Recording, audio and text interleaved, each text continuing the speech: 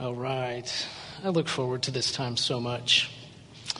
If you have a copy of the Bible with you this morning, I invite you to find the book of Ephesians, actually. We're stepping out of Luke today, just for one Sunday to give attention to a global missions theme today.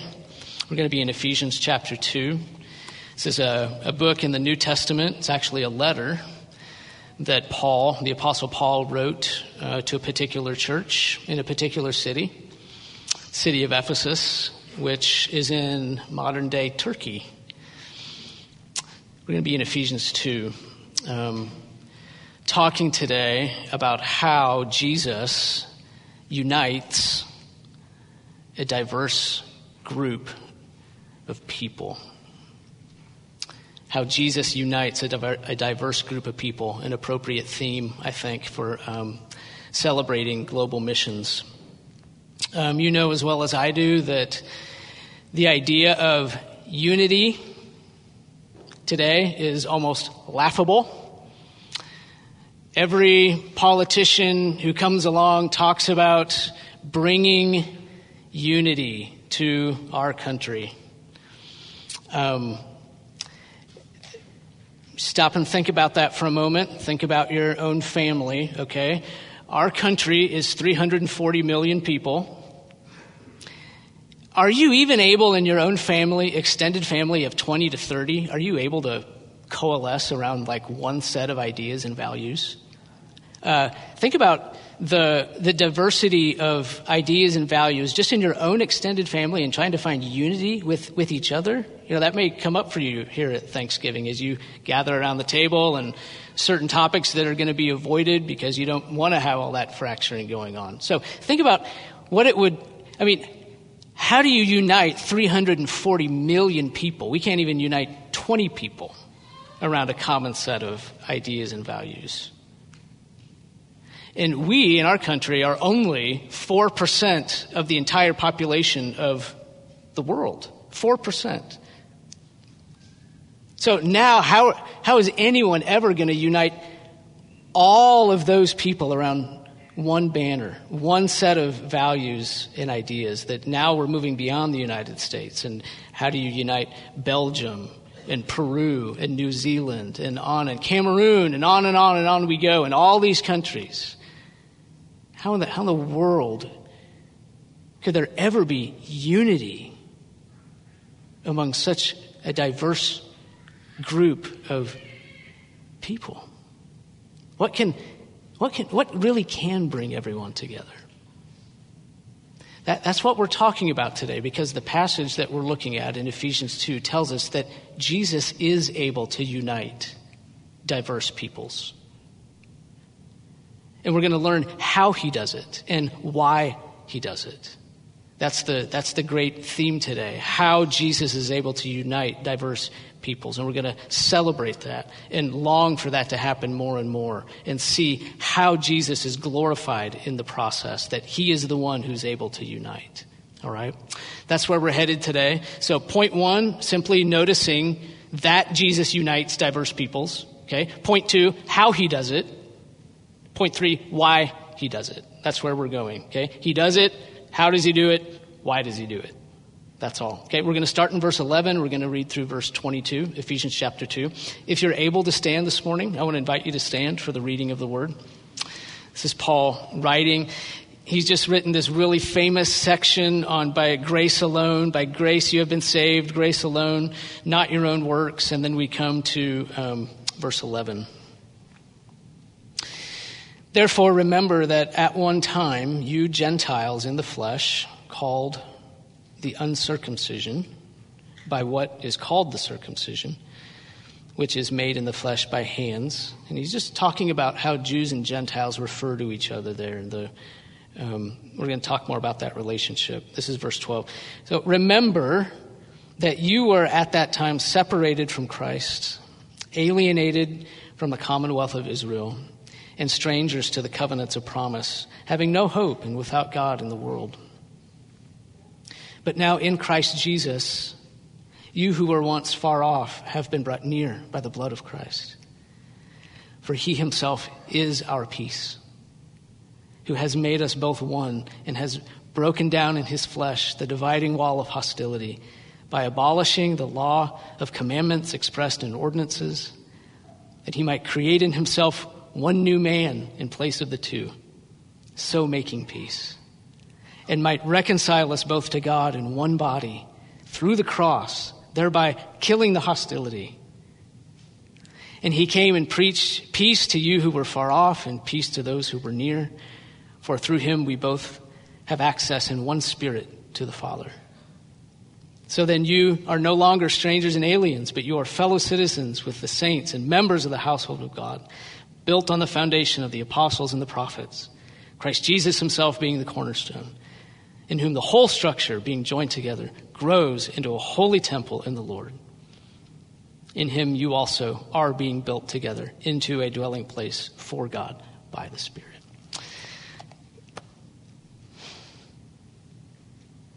Father, we are so thankful that this is true. And we give all the glory to Jesus for doing this work to accomplish what no one else could ever accomplish. And so now impress these truths on our hearts in a way that we will remember them and that will build a foundation for our lives, just as Jesus is the cornerstone of this one building that we all inhabit together. And we pray in his lovely name. Amen. All right, please be seated. Now, as I said here, initially we just noticed first that Jesus unites diverse peoples. The plain fact of it, that's what's stated in verses 11 through 14. Jesus unites diverse peoples. The passage that's in front of us describes people who are very much at odds with each other, Jews and Gentiles. Gentiles are non-Jews. So Paul is bringing before us these two groups very much at odds with each other, Jews and Gentiles. We'll talk about why they were so much at odds with each other in just a moment.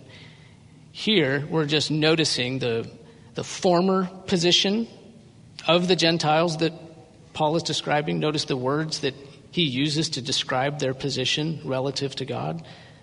Separated from Christ, this is their former position. Separated from Christ, alienated from Israel, that's God's people. Strangers to the covenants of promise, those belong to God's people. They're strangers to that, nothing to do with that. Having no hope without God. That's really bad, isn't it? That's their status relative to God. Strangers, aliens, separated, no hope, and without. So they're apart from God. That was their status relative to God. Non-Jews. These Gentiles. Now, their status relative to the Jews, relative to God's people, was hostility. Bitterness, enmity, hatred, pick any negative adjective, any negative idea, that would apply. That's how the Gentiles are feeling about the Jews. That's how the Jews are feeling about the Gentiles. Hostility, hostile relationship. Again, we'll talk about why in just a moment. But look again at what has happened, though. Look at Paul's description of the new thing that's happened. Verse 13. But now in Christ Jesus, you who were once far off have been brought near by the blood of Christ. For he himself is our peace. Paul is a Jew. He's writing to Gentiles. He says of Christ Jesus, he himself is our peace, who has made us both one and broken down in his flesh the dividing wall of hostility. That's amazing. How could it be? Centuries of hostility broken down in a moment in Christ Jesus. Jesus Christ unites diverse peoples, even people as diverse as Jews and Gentiles. They find their unity in him. Now, I know that's not a new concept for you. I know that most of you have known that for a long time. Yeah, of course, Jesus unites diverse peoples. But what we want to do today that I think will be helpful is really understand the significance and the power of the reality that Jesus unites diverse peoples. We should just take a moment to pause and think about the magnitude of the truth that people who can't agree on anything are able to be one in Jesus Christ. Especially think about the power of that reality to people who observe the church from the outside. Let's bring it into a church context for a moment. And think about the power of this reality that Jesus unites diverse peoples. Think about what they see when they look at the church and the power of this idea. When people on the outside look in at us and they see a group of people who are of different ethnicities, different values, different cultural expressions, different kinds of religious expression, different languages, people who don't agree on politics.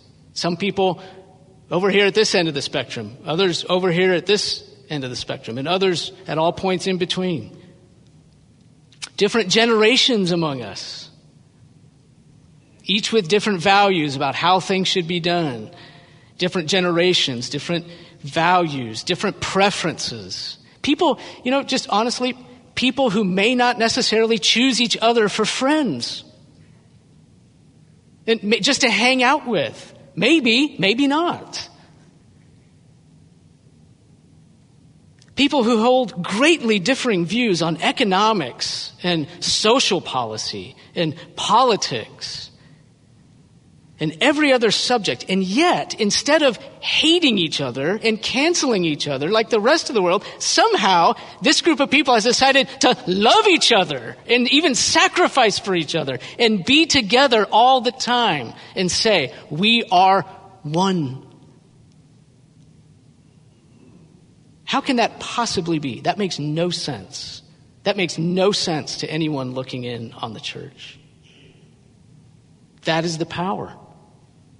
It's the power of other people on the outside looking at the church and saying, how can that possibly be? These people can't agree on anything, and they're finding unity in Jesus Christ and not leaving each other. Like they actually love each other. And they don't agree on all these issues. I believe it really is true to say that the more diverse we are, not so much in terms of theological diversity, because there's healthy boundaries theologically, but the more diverse we are in terms of social, economic, political, cultural outlook, the more diverse we are in those ways, the more glory Jesus receives in that he can unite all of us together and remove hatred and make peace.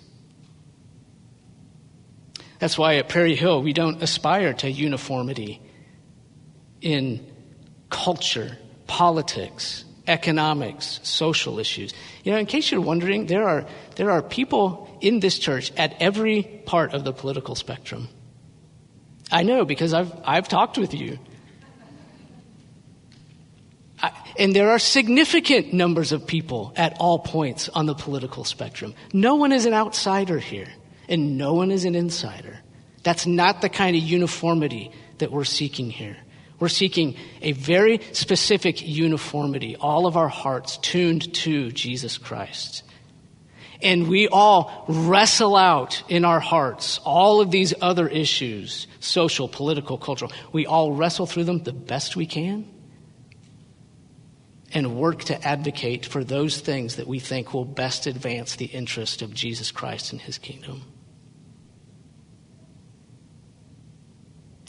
That's the glory that Jesus Christ is able to unite us all under that one banner in spite of those differences. That's the unity that we celebrate and that we aspire to. Jesus unites diverse peoples. Okay, well, how does he do it? Just how does he create this unity among people that are so different? There are a lot of ways to try to create unity.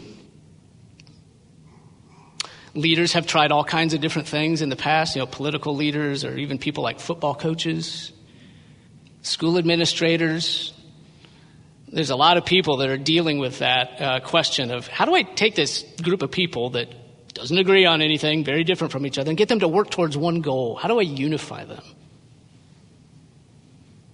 Well, one thing you can do is create or point out a common enemy. Say, hey, we're different from each other, but we've got this one common enemy. Let's work together to try to defeat them. That's one thing you can do.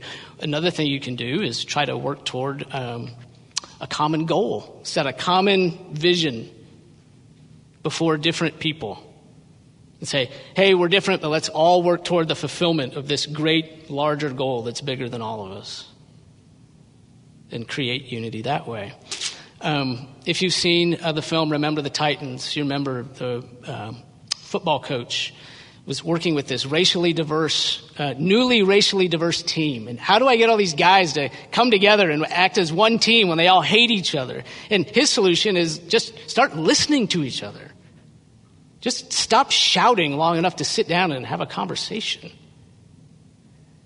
And they begin to appreciate each other, and they grow into one team in a very beautiful way. So there's lots of different approaches to trying to make peace between diverse people. What about Jesus? How does he do it? Common enemy? Common goal? Just sit down and listen to each other? No, none of those things. Jesus unites diverse peoples by destroying the basis for superiority. That's how Jesus unites diverse peoples, by destroying the basis for superiority. He doesn't point us to a common enemy or a common goal. He doesn't tell us to just sit down and talk with each other. He doesn't rally us to any kind of a cause. He doesn't expect us to do anything. He did all the work himself. He is the one who did it. He doesn't organize us to a great work. He did the great work. He destroyed the basis for superiority. That's what we learn from Paul in verses 15 and 16 as he tells us about this work Jesus did to unify. See, if you have a copy of the text, look back at verse 15 and see that the key word is by. B-Y. He has broken down in his flesh the dividing wall of hostility by abolishing the law of commandments expressed in ordinances. How does Jesus unite diverse peoples?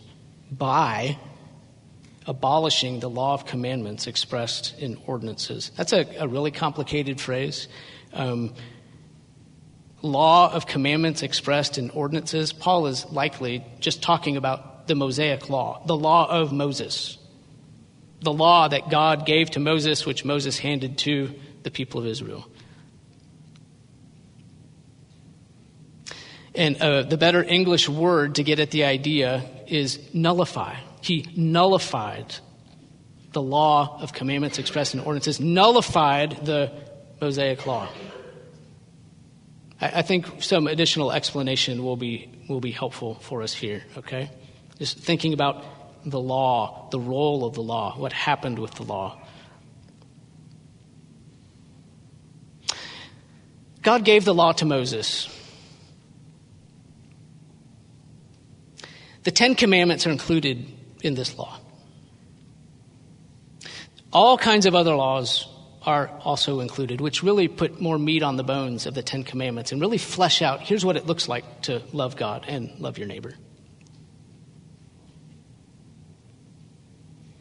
The law is not just a set of rules that God thought would be a good idea for people to follow. The law is actually an expression of his own character. God is holy and just and good. And he gave his law to people as if to say to them, here's what you must do if you would represent me accurately before others. This is how you must live to be in line with my character. Here's how you should treat each other. Here's how you should honor me. This will be a true reflection of who I am. His law is good. If his people follow it, it will lead to flourishing life. Following his law will bring a flourishing life to them, and it will be good for the other people that live alongside them. If they follow his law, it will be good for the outsider. It will be good for the sojourner. It will be good for the poor among them. It will be good for the one in their midst who's committed a crime. It will be good for them. So Israel had the law, and it was a reflection of God's character, and it was good. But instead of leading the nation of Israel to gratitude and humble service, it led to the opposite. It led to them looking down on the outsider who didn't have or keep the law. Having the law led to a feeling of superiority. They were supposed to be what Moses called a kingdom of priests. This kingdom that represents God to the nations, shows the nations what God is like. But instead, they wanted to become like the nations and worship idols and live lawless lives themselves, all while looking down on the Gentiles who don't have the law. See, they had the law. They thought they were keeping it. They were doing all these external things, not really worshiping God on the inside, but going through the procedures, having their feast days, offering sacrifices. Look how good we are because we're obeying God. We have his law. We're the good people. Those other people are horrible. They don't have the law. They're not pleasing God. That was their attitude. The law became like a club to show that they were superior and the others are inferior, even though they weren't really keeping it themselves. Now, I know this story really well because this is my story. Some of you may have lived this out too. If you grew up in the church and you had the law and you knew the right things to do.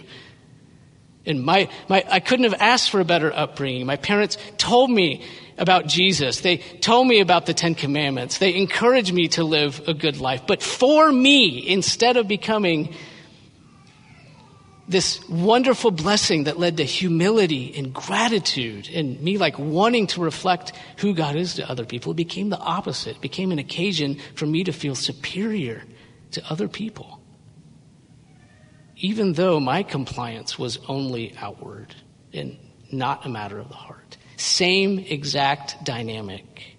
The gift of the law, but it becomes a club to make the one holding it feel superior and everyone else seem inferior. And maybe you have a similar story. The law becoming a separator of people, like a wall.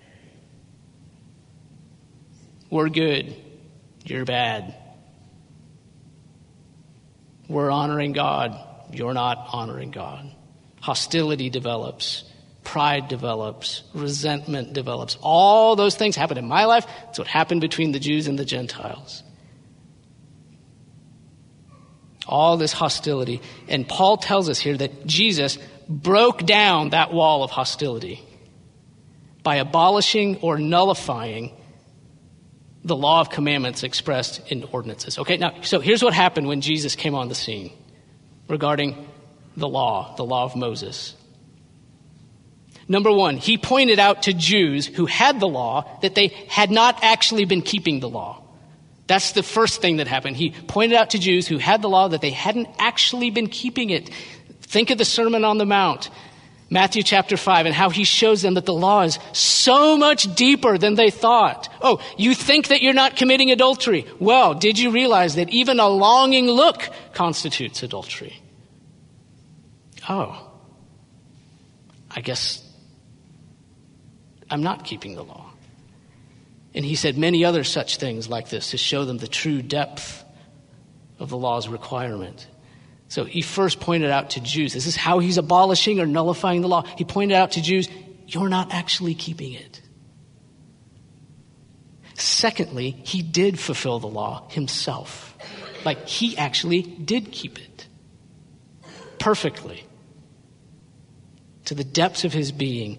Do not think that I have come to abolish the law of the prophets. I have not come to abolish them, but to fulfill them. And he fulfilled the law. Told the Jews, you're not actually keeping the law. Secondly, he did fulfill it himself. And thirdly, he called all people to him in order to be saved, Jew and Gentile. When I am lifted up, will draw all mankind, all people to myself, John 12.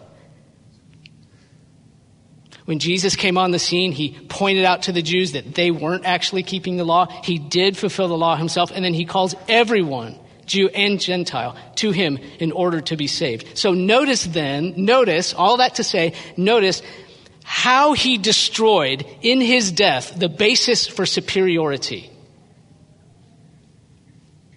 This is what he said: Jews, you need a savior.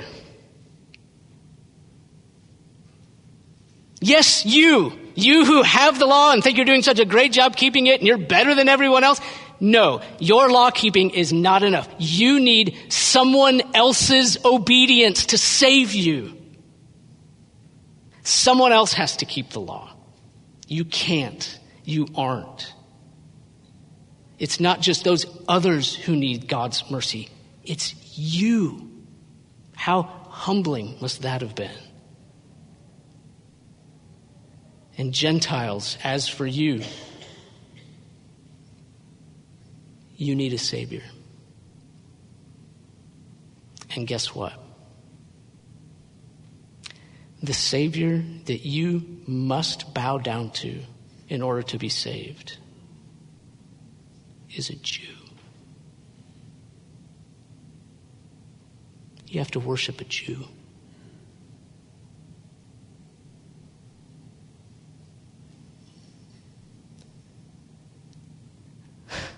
Do you see God's wisdom?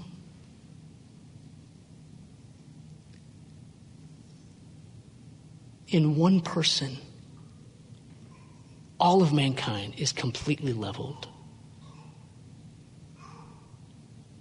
There's no grounds for boasting anymore if you're a Jew. And if you're a Gentile, you have been brought low just like them, because you hear that you need a Savior and you have to bow to a Jew. Jesus is the great leveler of humanity. There is no longer any basis whatsoever for any claim to superiority by anyone. Never, ever, ever, ever, ever listen to or follow a leader who starts to say things like, those other people aren't really human, or they're somehow inferior to us. That is a lie straight from the devil.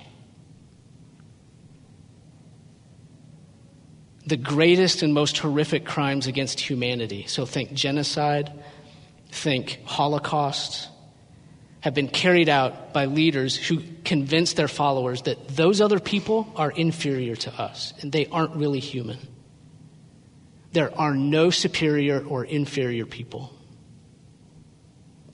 There are better and worse positions on issues. There are better and worse priorities. There are better and worse policies, as they do or don't conform to the priorities of God and the kingdom of God. But those things, positions and priorities and policies, must always be separated from the people that hold them. We're all fully human. We all bear the image of God. The same price was paid for us all. The blood of Jesus of infinite value, same price paid for people of every nation, tribe, and tongue. There are no superior people. There are no superior people. There are no superior people. Only a superior God. All of us lie face down before the cross of Jesus Christ. He has destroyed the basis for superiority by his life and by his death. None of us can be good enough. We all need him. Only Jesus can unite diverse peoples together. Because only in him is the basis of superiority obliterated. All right, last thing. Why? Why does he do this? Why does he unite? What's his purpose? Paul tells us about that too. He tells us that Jesus unites diverse peoples. He tells us how he does it, destroying the basis for superiority. And he tells us why. And we can sum up the why really with two words. The first one is he does it. He unites diverse people in order to reconcile. That's the first reason. He has a reconciling purpose. This is verses 16 through 22. If you're tracking through the passage, he is a reconciler. So on the horizontal level, like he reconciles us to each other, man to man, mankind to mankind. That's what we've just been talking about, making peace between people who are different from each other. So he reconciles on the horizontal level. Paul also says he reconciles on the vertical level.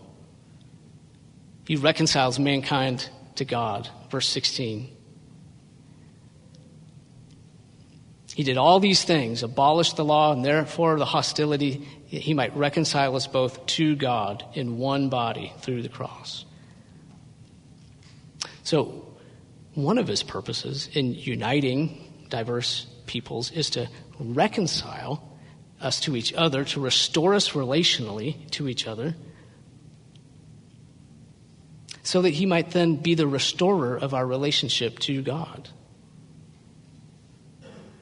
He's a restorer of relationship. That's what it means to be a reconciler, like you restore relationships.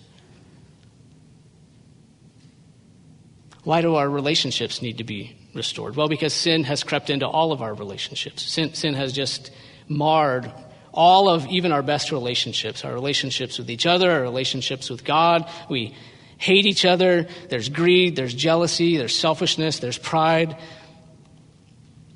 Why don't we love and seek God? Well, we don't like his law, which is to say we don't like his character. We don't care to represent his character. His law requires us to be good. We'd rather be bad. We think sin is attractive and not God. That's in our natural condition. We have all these disordered tastes and desires. And the result is all this fracturing of relationship. It's all broken. How have you seen sin disrupt your relationships lately? Either with another person or with God.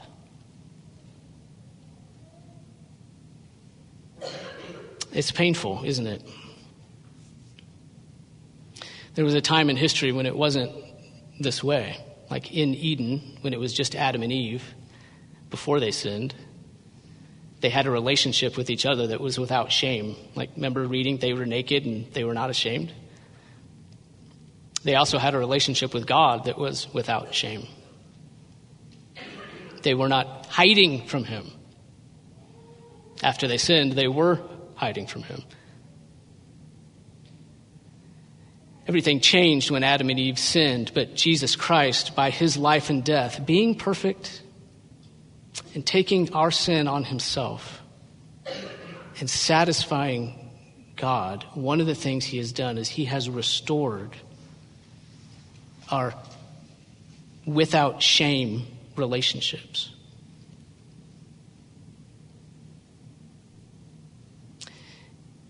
If you have not believed in Jesus Christ to be saved, just know that he is the one who restores your without shame relationship to God. You may feel very ashamed today, just very aware of all the things that keep you from God. The guilt you feel for the thoughts, for the actions, for the things that you've said. What I want you to know is that Jesus has seen you at your worst and loved you anyway and died for you anyway. In fact, he came for that very purpose because you needed someone to love you in that condition. And instead of rejecting you because of that sin between you and God, instead of rejecting you, he owned your sin as his own. Even though he did not have any sin of his own, he owned yours and took on himself the shame that you feel because of your sin. He took that shame, naked and exposed on the cross, mocked in front of everyone, killed, dying a robber's death. He took the penalty that your sin deserves. So that guilty feeling you have before God because of your sin, that's a right feeling to have. It is right for that sin to be punished. God can't just forgive you and wipe the slate clean.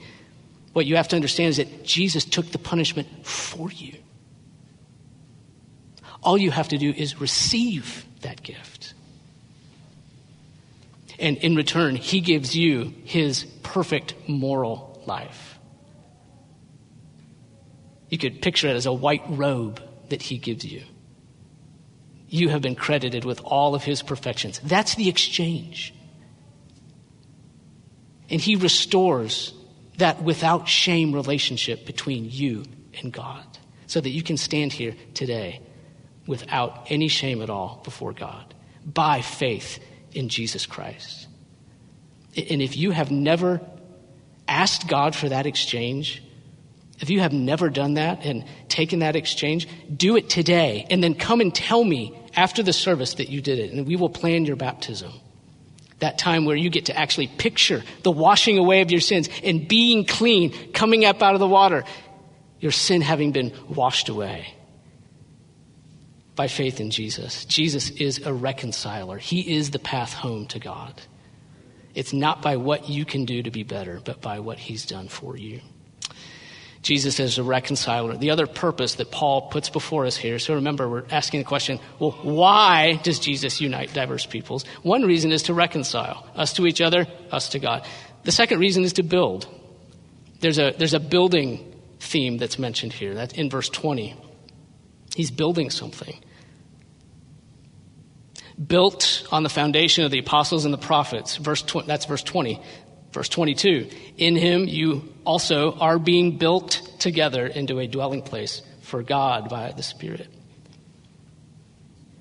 You see the building image that Paul uses, like to show us what's happening? Jesus unites in order to build. So think about it this way. It would be easy to think that Jesus' work is only restorative. That his work on the cross was only to restore us to like the original state, right? The way that a car collector would get an old car and try to restore it to what it was before. It'd be easy to think that Jesus' work was only restorative, that it kind of wipes the slate clean and makes it all like it was at the beginning. But that's actually not true. There is something new that he's doing. He doesn't just restore to a previous condition. There's something new here. There's something that was not in Eden. Even in Eden, where there was all of that beauty, there is a structure that is being built now that was not there. And this structure that's being built now would never have come about if the Son of God would not have become incarnate and come down to earth and redeemed people from every nation, tribe, and tongue. What is that thing? It is a new, holy, beautiful dwelling place for God. The beauty of Eden was in the gold. In the Genesis describes all these things. The gold and the bdellium and the onyx and every kind of tree and flower that was pleasant to the sight, it says, good for food, and all the diversity of animals. That was the beauty that was present in Eden. And God dwelled there. But now what we learn is that a new dwelling place for God is being built with diverse, beautiful faces and diverse, beautiful voices and diverse, beautiful languages.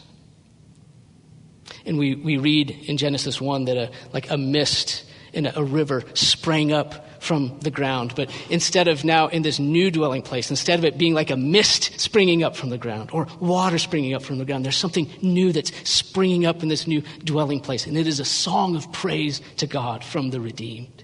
And the Holy Spirit tunes all of the voices, all of the beautiful languages that are represented. The Holy Spirit tunes them all to one theme, and that one theme is grace. God's capacity and desire to welcome the offender back to him with open arms. Grace has always been present in God, but it would never have been discovered or praised if the world had not fallen and needed redemption. And now we have seen it. And now that quality of God that we treasure so much will be sung of forever, because Jesus is building by the Spirit a beautiful, diverse temple of praise for his Father. Notice the Trinity. Jesus the Son is by the Spirit building a beautiful, diverse dwelling place for the Father. And he has accomplished the work himself. And he is the cornerstone. And for that work, Jesus is glorified forever in the beautiful global church. So when we do global missions, we go out and gather these precious ones for the building that's currently under construction. Let's stand together. God, we praise the name of Jesus Christ for this work. He is the good leader that we have needed and longed for. We acknowledge him as the cornerstone of this building. We just humbly say thank you that we get to be part of it. This building is not centered on us. Forgive us for thinking that this whole endeavor and even global missions could center on us, on our country, on our people. No, we're beneficiaries of the missional effort that started on the other side of the world. We've just been brought in. And thank you so much that we too have been brought in, though not deserving. And so we tune our hearts to that one theme of the Holy Spirit called the grace of the Lord Jesus Christ. And we thank you in his holy name. Amen.